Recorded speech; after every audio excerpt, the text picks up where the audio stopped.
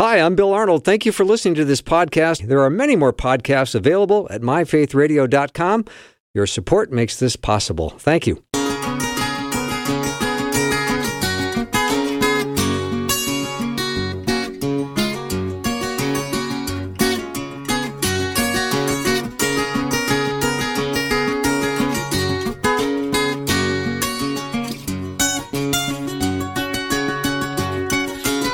And a warm welcome to the afternoon show. I'm Bill Arnold, and this hour, Ace Collins is going to join me, and this has gotten to be quite a lovely tradition this time of year.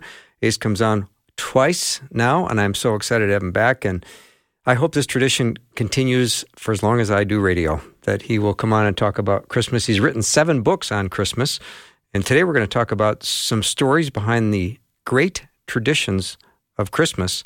Ace, welcome back. It is a joy to be with you all, and I understand you all have some really cold weather. Oh, it's cold and snowy and slippery and everything, but it's Minnesota. Yeah, it's Minnesota, and you'll get a white Christmas this year. Oh, no, we already have one. It's not going anywhere, yeah. Yeah, a lot has to happen between now and Saturday for us not to have one. So anyway. Yeah, and I don't think it's going to happen, in truth. I've been looking at your forecast. You know, we're supposed to get down to 5 here in Arkansas, where I live, and that's pretty remarkable for this time of year here. Mm-hmm. So, yeah. Ace, I was just on your website, and it looks like you've redone it a little bit. I had one of my son's friends kind of updated the website, gave it a different look. Yeah. Yeah, it's nice. You can go to acecollins.com to check it out. He's written over 100 books. Now, my previous guest, Ace, we were talking about the tradition of Christmas trees, and I do think, I remember you telling me once, when people started having Christmas trees in their homes, they hung them from the ceiling. Is that right? Or did I not remember that correctly? No, the Latvians did that. Yes. They hung them upside down from their ceiling. So the trunk went against the ceiling, and then the top of the tree hung down toward the floor. And I get asked all the time, why did they do that? And I don't know. In truth, my guess, history doesn't record why they did it. My guess is simply because homes weren't real big back then, and so they were giving themselves more room to walk around the tree and admire the tree. But I've always had this visual concept, and it goes back to watching television shows growing up and things like that, that centered on Christmas, and the husband always underneath the live tree, and the wife telling him, "No, it's still not straight." No, I'm imagining that 500-600 years ago with a Latvian husband up on top of a ladder, mind you, trying to get everything set from the ceiling, and having the wife go, "No, you need to go over another 4 inches." I have a feeling this was also the beginning of some of the Christmas, shall we say, misunderstandings between husband and wife as well. Anyway, about 50 years after the Latvians hung it upside down, the French and others turned it to its normal position, and that became kind of a symbol of Christmas. Long before it was a symbol of Christmas, it was brought inside churches as a creation tree. And it was a tree that was used in the wintertime when there was not a lot going on in rural communities, and churches had more activities 1,000 years ago, 1,500 years ago, during that time than we do now. And they would have all kinds of pageants. And one of the pageants was to tell the creation story with children.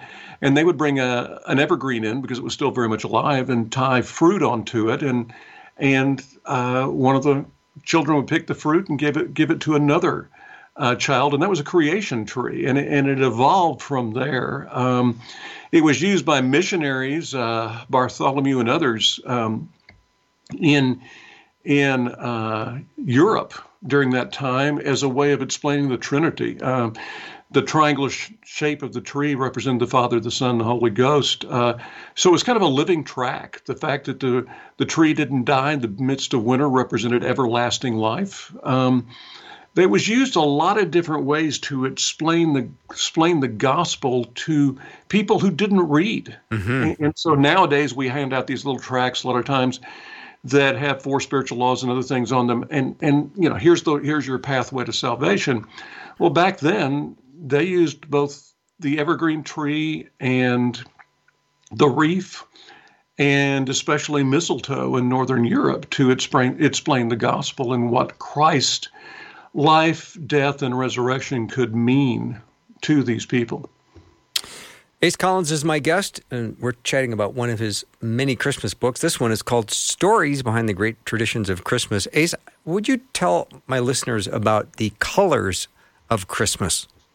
Yeah, it's interesting. We look at all these colorful lights now, and if you go back 1,000 years when they didn't have lights, but they had colors of decorations on in the churches and various things, purple represented royalty. It still does to this day. We don't think about it much in the nation we live in, but purple represented royalty. And of course, Jesus was the King of Kings.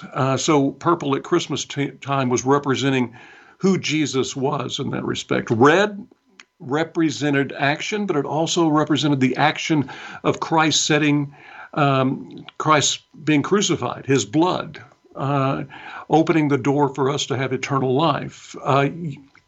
Yellow represented the light that came into the world when Christ was born, the light that still can come into our lives to this day if we choose to allow it.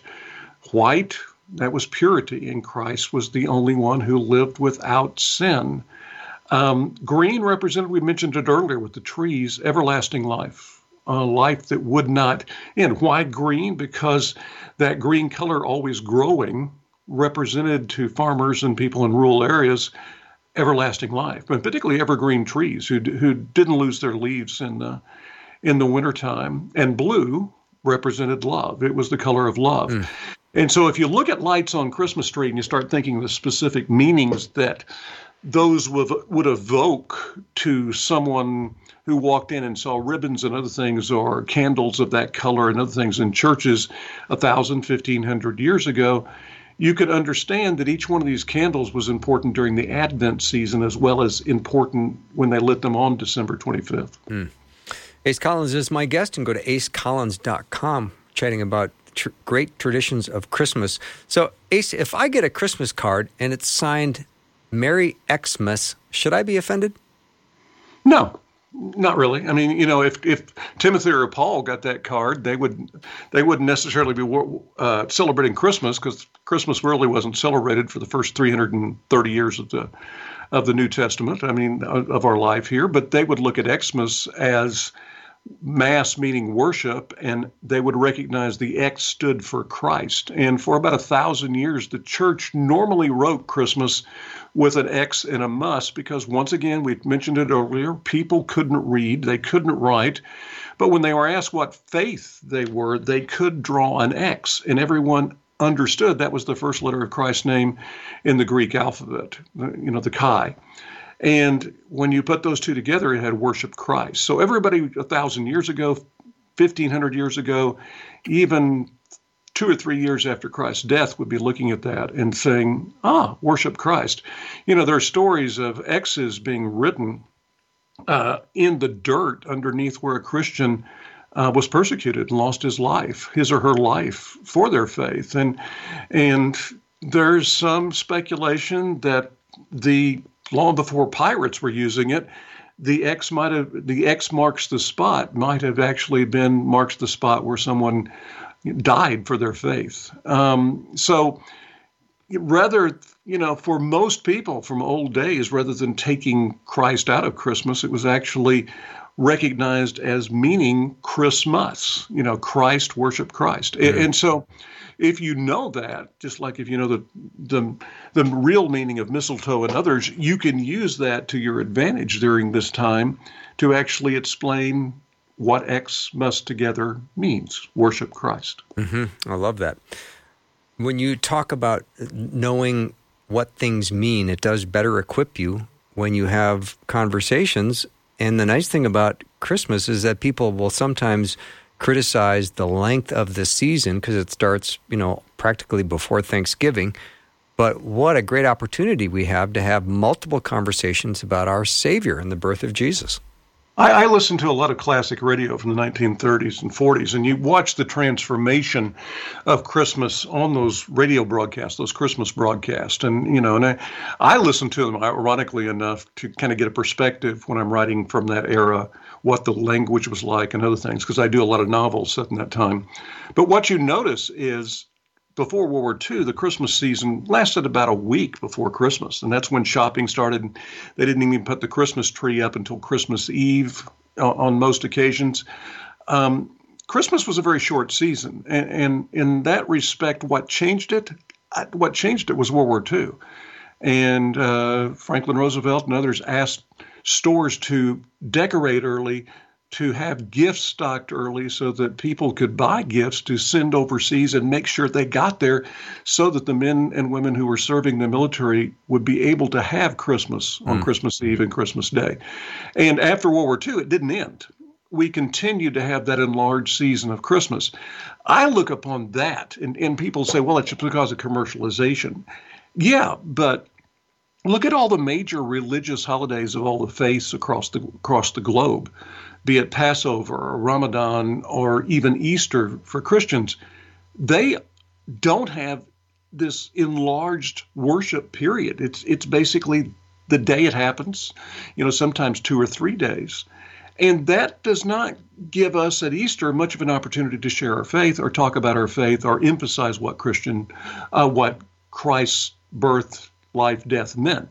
At Christmas, when you have 5, 6, 7 weeks, the door is opened many, many times, and people who are grumbling because, we're having Christmas too long, it's been commercialized. Excuse me, this gives us an opportunity that we don't get at Easter and other times. And so this is a gift, and I kind of look at it myself as a God-given gift that allows us to, because of the commercialization, to also make it a much more meaningful religious experience. I was autographing the book we're talking about today one time in Indianapolis. This has been about 10 years ago. And I had a lady buy 23 books. And I looked at her and I said, when I was signing them, and said, who am I giving these books to? She said, everyone in my family. We need to know the stories behind the traditions of Christmas because we have Christmas every year and we don't know much about it. And she explained to me that she was not a Christian. None of her family were, but they celebrated Christmas. And because they did, they wanted to know where the tree came from. They wanted to know what mistletoe stood for. They wanted to know the colors of Christmas. They wanted to know more about Advent.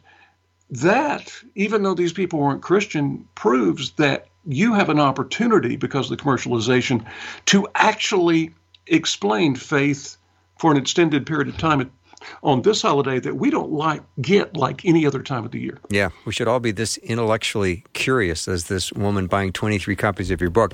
Ace Collins is my guest. We're going to take a little break. We'll come back. I'm going to find out all about mistletoe when we return.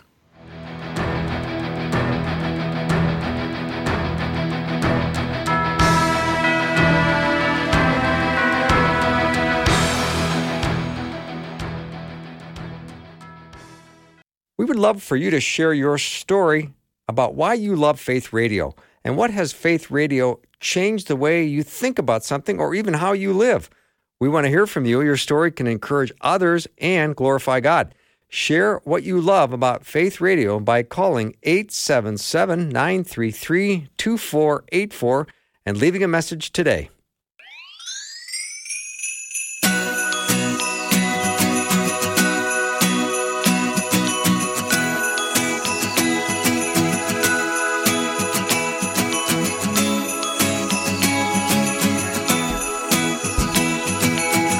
If you just joined me, welcome. We're talking to Ace Collins. He's written 7 books on Christmas, as far as I can count.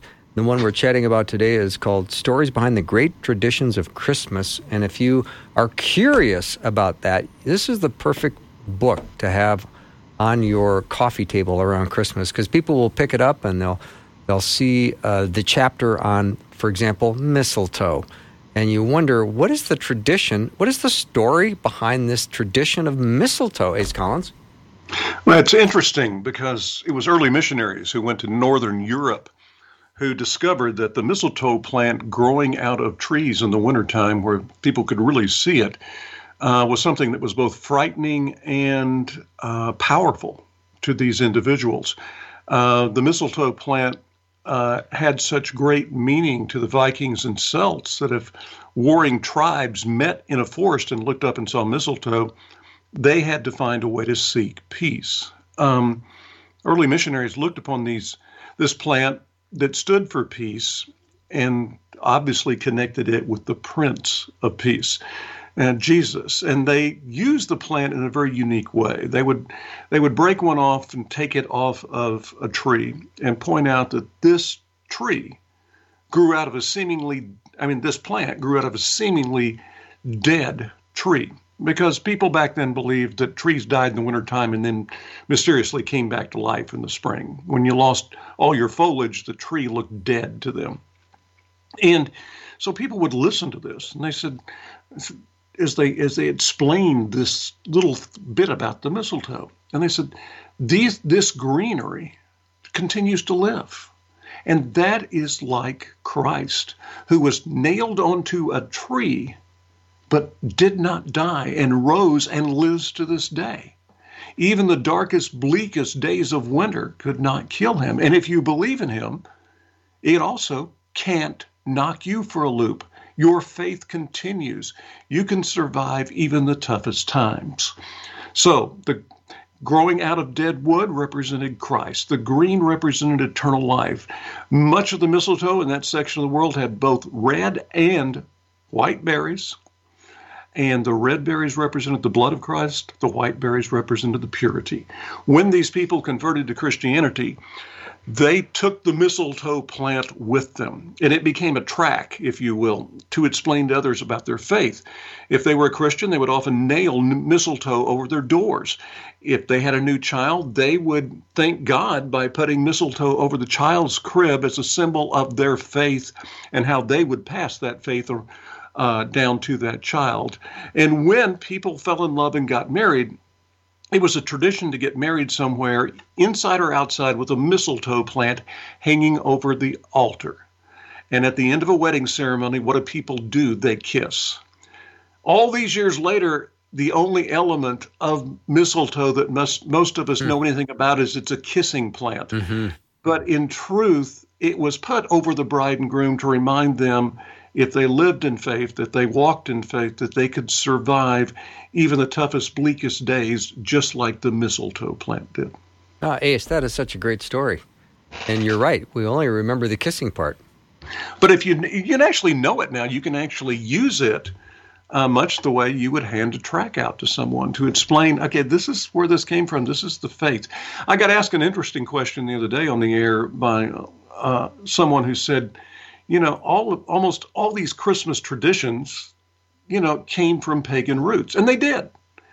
And they said, should we be accepting them because they came from pagan roots? And my answer back was, when did you become a Christian? And he said, when I was in college, and I was 19 years old. And I said, so you had 18 years of living without Christ?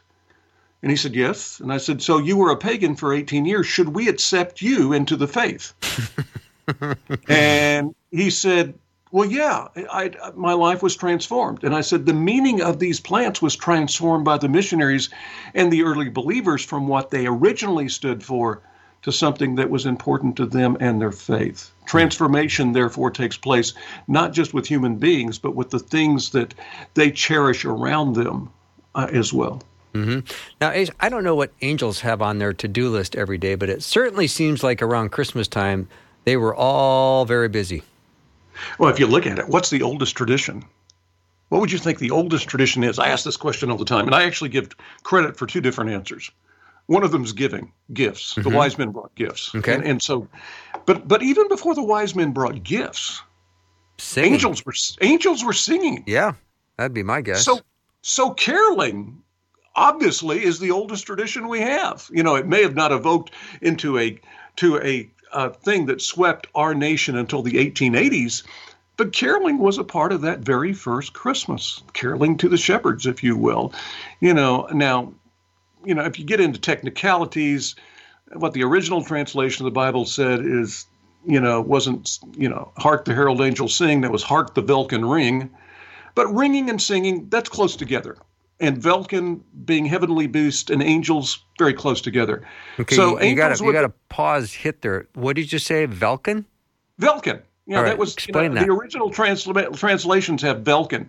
What does Velkin mean? Heavenly host. Okay. Heavenly host and ringing, angels and singing. As a matter of fact, if you go back and look at the original lyrics to the Charles Wesley song, Hark the Herald Angels Sing.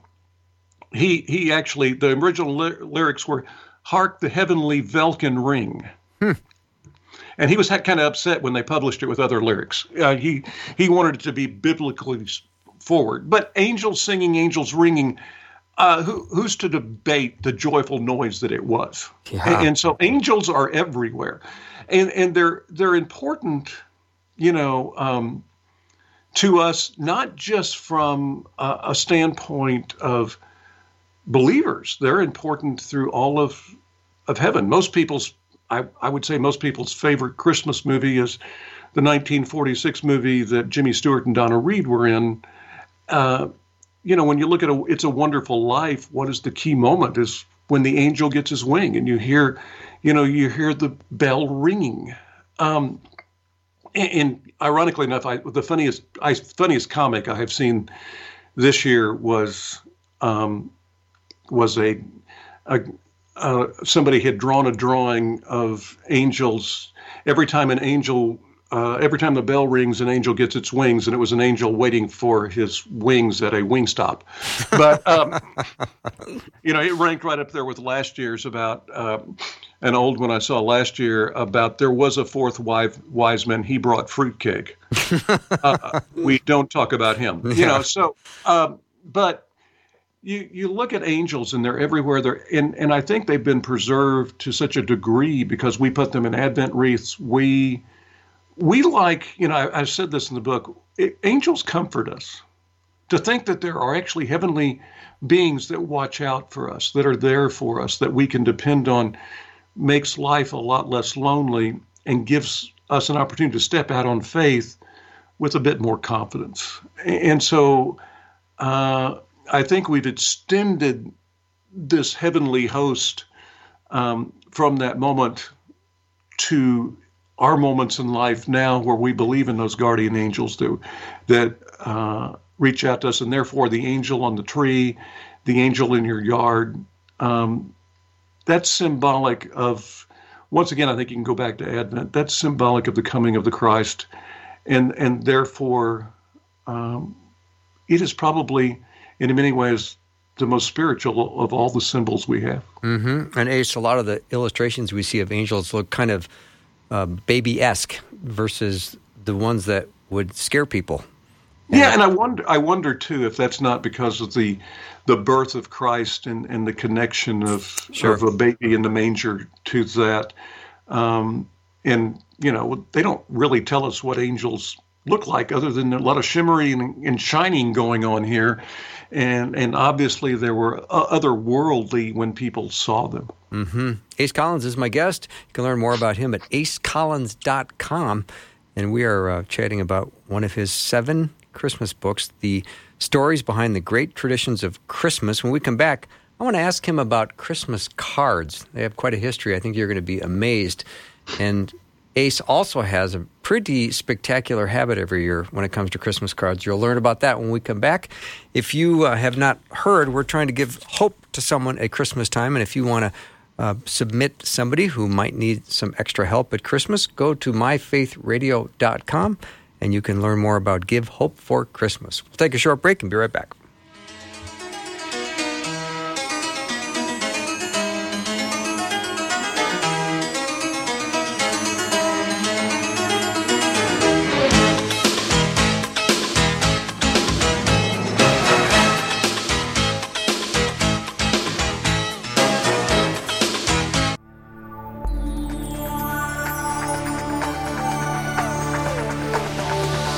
It's the afternoon show with Bill Arnold. Prime time, drive time. Let's get it started.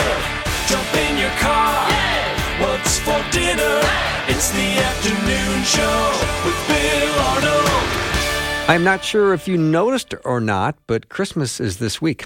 And for those of you who might be curious about some of the great traditions of Christmas, my guest Ace Collins has written a book about it. It's called Stories Behind the Great Traditions of Christmas. And one of the great traditions of Christmas is card writing. Where did that get started, Ace? Started in Victorian England, not long after Christmas became a holiday the English actually recognized, and became a holiday that was meant for children and families rather than the holiday that was kind of Mardi Gras on steroids that happened before 1840 for, best part of 1,500 years. And when you look at that early Christmases, you had people who were always busy. They were as busy as we are today, and the way they communicated was the mail. And Sir Henry Cole, who was one of the most important people in England, got a lot of mail. And it was impolite in that time not to respond to mail. And he didn't have time to respond over 1,000 pieces of mail. And what he did was he found a piece of art, got permission to use it, that was a scene of a family gathering around a Christmas table. And he had that printed on the cardstock, and he had a verse written on the inside. And he sent that out to the 1,000 or more people that he owed a letter to and didn't have time to write. And ultimately, they were so impressed that they went to the same printer next year and got their own cards with that same picture and that same verse. And from there, publishers figured out that there was something to be done with Christmas cards. And with the advent, they were for the wealthy initially because it was so expensive to buy them. But with the advent of economical printing after the Civil War here in the United States, you could actually buy Christmas cards and mail them very cheaply. A penny was all the card cost to mail, and send them to friends. And writing letters was very important in that time. So if you had an opportunity to get a Christmas greeting card, that became a very important thing in your household. And by 1900s, literally hundreds of millions of them were being sent across the United States.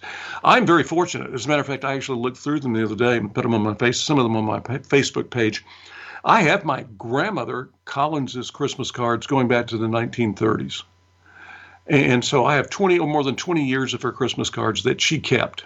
Wow. From all of her friends. And it's really interesting to go back and look at those cards. There's a good mix of religious cards and secular cards, yet everybody who would have sent her a card would have been a Christian, because that was, in your rural America, her friends and family were all Christians. And yet there's very little Merry Christmas written on those cards. Mainly what is written are Happy Holidays or season's greetings. And people might wonder why that was done that way. It was done that way because this was a card for the entire holiday season, not just Christmas, but New Year's. They were sending you a card hoping that you were well, hoping that you were happy. They would write on that card to remind people that you loved, they loved you, and hopefully you loved them. And they were wishing you blessings not just for the holiday season on December 24th and 5th, but also for New Year's Eve and New Year's and the New Year and what would come in it. And so it's also interesting. If you go back, and I've got over to my right, I've got some cards from World War II hanging on my tree here in my office, which is actually decorated like a World War II tree with the tinsel, the candy canes, the old-fashioned light bulbs, and balls that were made before 1945. And some of my cards hanging in the tree are interesting because they have stars on them. And if you had one, you could go out and buy stars to send overseas to your person who was serving in the military, or send them to your friends. And if you had one person in the military, you got one star. I've got a card over here that has 5 stars on it and in the printing, and that meant that you had 5 different people from your family serving in the military during World War II. And so it was a way of also telling others that your people were sacrificing for the cause in World War II. So card history is fascinating as well. You mentioned that I use them a little differently probably than other people do. If you're receiving a card from me, you're important in my life. And so I will sit down and write 3 or 4 or 5 sentences on that card about how you've impacted my life and how much you have meant to me and the reasons why. And therefore, it becomes not just a Christmas greeting card, but also a thank you card for those people impacting my life. And so my Christmas cards are thank you cards as well as Christmas cards. That's beautiful. Ace Collins is my guest. Ace, I suppose the season's greetings message was really an economics one as well. You can maybe afford to send the one card, and you're trying to cover a lot of ground. You're Happy Thanksgiving, Merry Christmas, Happy New Year. I hope you're well. Yeah, and people usually wrote, if they were good friends with people back then, you would write a letter a month to catch them up on what was going on in your life. And this served as that letter for the month of December. And people sometimes overreact when they get a card that seems secular, things like that. It's the sentiment. If people care enough to mail you a card, you've made an impact on their life in some way. And so therefore, embrace that if you get the will. By the way, in America, it's really funny because when I was talking to a newspaper in Geneva, Switzerland the other day, I was talking about, y'all have the Christmas that all of us want. The mountains, the snow, the evergreen trees growing everywhere. I said, this is an ideal American Christmas, whereas this year it's going to be a little different because we're going to have a lot more of the country covered in snow than we normally do. Normally, only 10% of Americans get to see a white Christmas. So why does an American Christmas on Hallmark and all the other places where they do movies in Hollywood in the 30s and 40s, 50s when they did movies, why do they look the way they look when most of America doesn't have a Christmas like that? And the reason is Jingle Bells, because that song written for a choir at Thanksgiving about boys trying to impress girls by drag racing one-horse sleighs, if you will, an 1840 Beach Boys song, was the song that when it became so popular, everybody sang it at Christmas rather than Thanksgiving, which was what it was written for. And it swept the nation when we started to really adopt Christmas traditions. And it inspired Currier and Ives and all these people to have horses and sleighs and bells and all of these other things that were in the song on the cards. And so when you get a Christmas card this year, remember that it might well have been, the imagery on it might well have been inspired by, quote, the world's most famous Thanksgiving song, Jingle Bells. So Jingle Bells started off as a song at Thanksgiving with young men trying to meet girls. Yeah, teenage boys trying to impress girls. Okay. Yeah, that was what it was. And so if you think about it and you listen to the lyrics, it's actually a drag racing song, just without a lot of horsepower, just one horsepower on each horse. And the other thing that's kind of funny about that, if you think about it, I talked to the songwriters who did, when I did the book on the stories behind the best loved songs of Christmas, which we already talked about, I talked to them about Jingle Bell Rock, because, man, greatest, dance rock and roll song of all time? No, they didn't write a dance song. Listen to the lyrics, and they were somewhat upset when it came out and people thought it was a dance song. It's about riding in a one-horse sleigh. And so if you listen to it, the lyrics are about what it feels like to ride in a sleigh in the wintertime. And once again, it's kind of hit and impacted, taken a little differently into the way we view Christmas.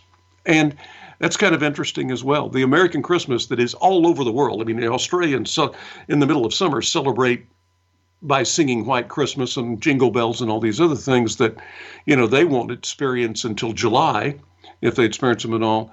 It all goes back to a Thanksgiving song. And that's kind of an interesting theory. Now, for the Europeans, they had snow all along, so they didn't have to do that. But we kind of invented American Christmas with and the traditions that go with it, even though most of the country doesn't get that snow all the time. Mm-hmm. Ace Collins is my guest. Now, Ace, I've read your book, so I can't fool you with your own material, but here's a hint, and you take it from here. How about the shepherd's staffs, the little sweet ones? Yes. Candy canes. Yes, exactly. Where did they come from? Go back about 500 years, and a choir master in Cologne, Germany, had a problem. The way the Christmas services were drawn up, his children's choir had to perform first in this 2-hour service. And he knew what was going to happen. As soon as that song was over, those kids are going to be sitting in that section of the church where they were, and they were going to be passing notes. They were going to be talking to each other. They were probably going to be hitting each other from time to time. They were going to act just like kids act today, right, children's, when they're sitting out there. So what he did was he came up with a thought. If I give them some hard candy that's meant to last a long time, candy that's so hard you can't chew it, you have to suck it, it'll keep them quiet. But he also knew that if he did that, everybody in church would be mad at him for essentially bribing children. And so what he did, we went to a candy maker, found some white, hard candy sticks, if you will, and said, can you make those in a hook shape? And the guy said, sure, we can make them that way. So he took those white, hard candy sticks, remade into a hook, and he gave one to each one of the children and explained that the stick stood for the Good Shepherd. And the church people couldn't get mad at him if he was using the candy for a purpose of teaching them a Bible lesson.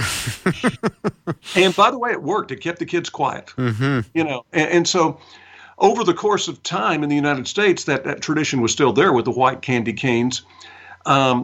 But there was a man in Indiana and then another man in Alabama that figured out how to put stripes with a machine onto that candy cane.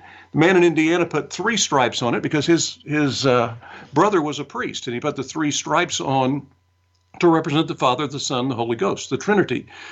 He said the white represented the purity of Christ, and he tied the little meaning of the candy cane onto every candy cane he made. The red represented the blood of Christ. And so it became a symbol for those who received it of Jesus. And by the way, it was no longer a shepherd's staff. The crooked piece of candy was now a J. And so you still see opportunities to buy candy canes to this day with that little message that was written almost 200 years ago on that candy cane, maybe more like 150 years ago. The candy canes were hung on trees for years. Something else that was hung on trees that people may not realize in many homes across the United States were little boxes of animal crackers. And the string on the animal crackers was not so you'd carry the animal crackers. It was to put over the tree, and children had to look at those cookies hanging on that tree for a week or 2 or 3.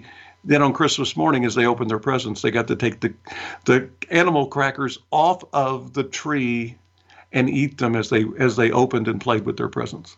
Ace, I always wondered why the little string on the box. You just explained Well, now you know. Now I know. Yeah. That is a great story. Ace Collins is my guest. You can learn more about Ace at acecollins.com. And it's always fun to talk to Ace, especially this time of year. He's written 7 books on Christmas. This one is Stories Behind the Great Traditions of Christmas. And if this is a kind of book you have on your coffee table, a lot of people will say, well, what is that? And you can probably open it and read a couple of the pages and give them some real stories behind these great traditions and amaze your friends. So we'll take a break. We'll be right back with Ace Collins in just a minute.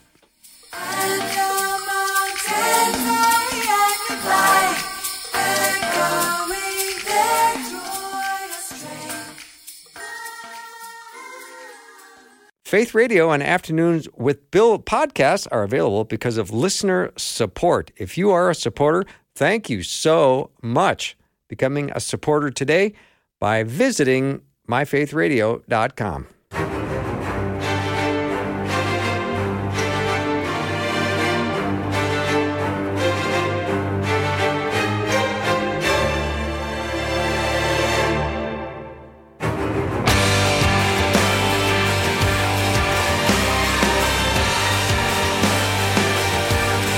Welcome back. Ace Collins is my guest, and you can learn more about Ace at acecollins.com. His book is Stories Behind the Great Traditions of Christmas. So, Ace, would you talk about Handel's Messiah? Handel's Messiah is interesting in the fact that it's a piece of music that was written by a man who was once as famous in his world as, say, Elvis Presley was at the peak of his career in ours. He was wined and dined by the royalty throughout Europe. He lived, actually born in Germany, but lived as a successful man in England. And he wrote a music style called oratorios. And when they faded out of popularity, he was overextended. He couldn't pay all of his bills. He eventually lost his home. Most of his friends moved to the wrong side of the tracks, the slum area, if you will. and would not answer his door because he was afraid that it was debt collectors and he couldn't pay them. And so he was scared he was going to end up in a debtor's prison. By this time, he was almost blind. He had an unsuccessful cataract surgery. He also had gout and other diseases. He was not an old man. He was middle-aged, but he was not the picture of health. One day, he got a letter from an eccentric man named Jennings, and this man was somebody that most people looked at and thought, boy, he's a wacky one. You know, he has ideas just that are really weird. And the ideas Jennings had for his friend Handel was, hey, why don't you write an oratorio about the birth of Jesus as pictured in the Old Testament? You know, so through prophecy, if you will. And Handel thought about it for a while and thought it was a good idea, had nothing else to do. And he wrote it over about a 16-day period, that oratorio. Yet he had no place to perform it because nobody was interested in him. So it should have been a work that just kind of went away. But someone who, in a different country, Ireland, needed to raise money for a charity hospital, and they needed somebody who had a name but would work cheap. And so they called Handel, who was more than happy to escape the debt collectors and go to a different country. And he brought his new music with him, and in front of a very small crowds with just kind of a little choral group and not much in the way of instrumentation, they performed for several weeks this oratorio. Word got back to Great Britain that Handel had found magic again, and he had no more than embarked at Great Britain, and people were saying, hey, you've got to perform this in London. And he did. And the third night he performed it, King James was there, and James looked at this music and was so overcome when he got to the Messiah part that he stood up, and people have been standing ever since. Handel was one of the least of these when he wrote the song, and it resurrected his career, and he died financially healthy. Good. Over the course of the next 20 years, it was performed a great deal. Then oratorios went out of style. And, you know, a couple of generations later, people started performing them at music festivals. And Handel's Messiah was one of those that was performed. It later was moved into churches, and they would use it at Easter time as one of their ways to celebrate Christ's life. Well, some people who were pretty intelligent thought, man, folks would pay money to go see this. Let's move it to Christmas. And they did, and for the last 150 years or so, Handel's Messiah has been used by choirs and nonprofit groups to raise money for charities. And more money has been raised for charities by this piece of music than any other song in history. I find the irony that a man who really was one of the least of these, a man who had nothing when he wrote the song, has therefore, through his creation and music and inspiration, touched more of the least of these, thanks to the gifts that were brought in through this music, than possibly any other man that's been born in the last 400 or 500 years. That is such an interesting story, Ace. It's an interesting Christmas tradition, it if really you think is. about it. And we can't imagine the holidays without Handel's Messiah being performed, maybe on PBS, maybe in your local church in various places. It's an important part of the holiday. Yeah.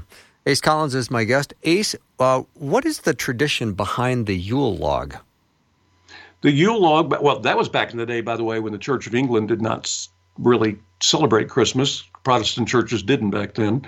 The Lutheran Church did, and then so did the Catholic Church, but most Protestant churches kind of ignored it. A little bit of tidbit, up until in the 1840s, Congress met on Christmas Day unless the government worked on Christmas Day unless it fell on Sunday. Christmas was kind of ignored. And the Yule log, though, was the way the peasants loved it. They would go out and cut a tree, and they would spice it up, and they would actually light that tree on fire, and they would burn that tree over a 12-day period representing the 12 days of Christmas, which meant back then that the 12 days of Christmas started on Christmas Day and went through January 6th. And they would light that log. The sweetness of the spicing represented the sweetness of a Christian life and faith and hope. The fire represented the fire that should burn in our souls because of Jesus coming to this earth. The flame represented, if you will, the light that came into the earth with Christ. One of the most interesting elements of it is that a piece of that wood would be saved, so that next year they would light the next Yule log with the piece that had been saved. And so it was a tradition that went on for hundreds of years, particularly in Old England, before the church actually adapted and adopted Christian services on Christmas Day and Christmas Eve. Mm-hmm.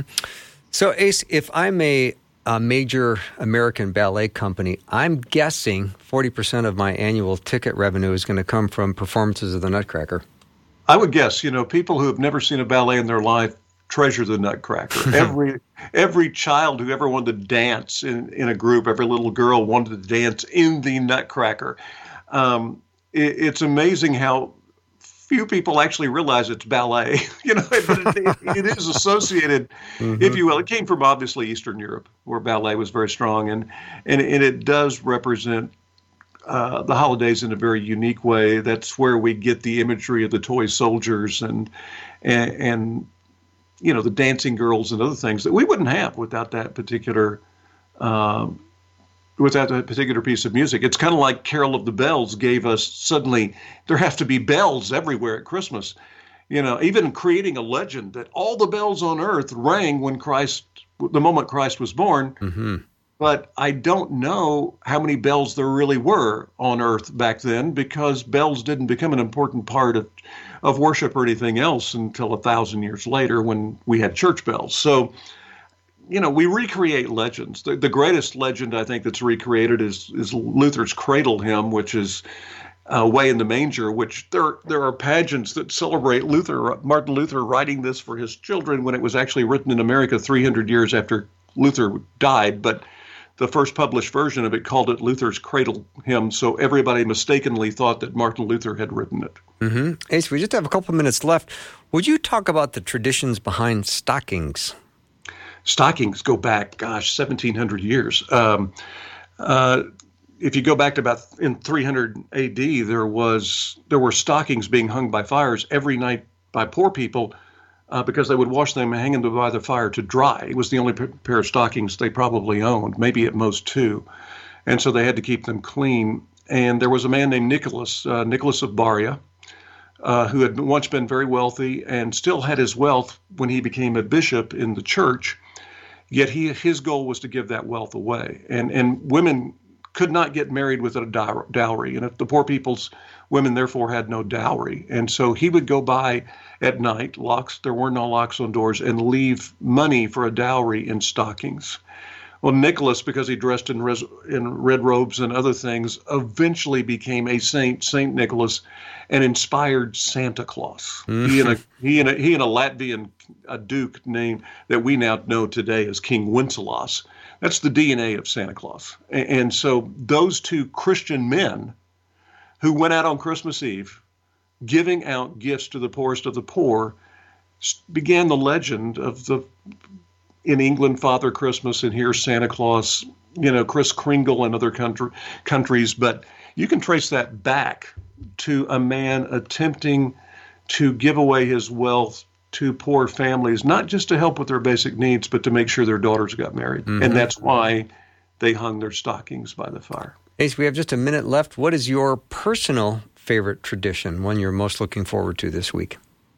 For me, they're all important. I think giving gifts, which is the oldest tradition, if we will, the wise men brought gifts. And if we would all use the wisdom that they had in purchasing our gifts for others, that the gifts would last a lifetime, not just momentarily purchasing something, that'll do, but thinking about the individual that you're purchasing a gift for and doing that, because the wise men did. The frankincense and myrrh, funeral spices for worship services, the gold needed by someone who was going to actually have a ministry, and the gold also was only given to a king, and these wise men had been given insight into the fact that this was the King of Kings, the Son of God, and a man who would be the most important religious leader on the planet with the gifts that they gave him, and a man who would eventually give up his life and hence need the spices for a funeral, frankincense. Yeah. And so we need to have that kind of thought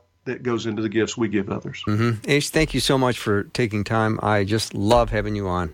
Have a Merry Christmas. It is a joy to be with y'all and a mighty Christmas to y'all. Thank you so much. Ace Collins has been my guest. The book is called Stories Behind the Great Traditions of Christmas. acecollins.com. Thank you for tuning in today. I hope you have a wonderful evening. I'll see you tomorrow.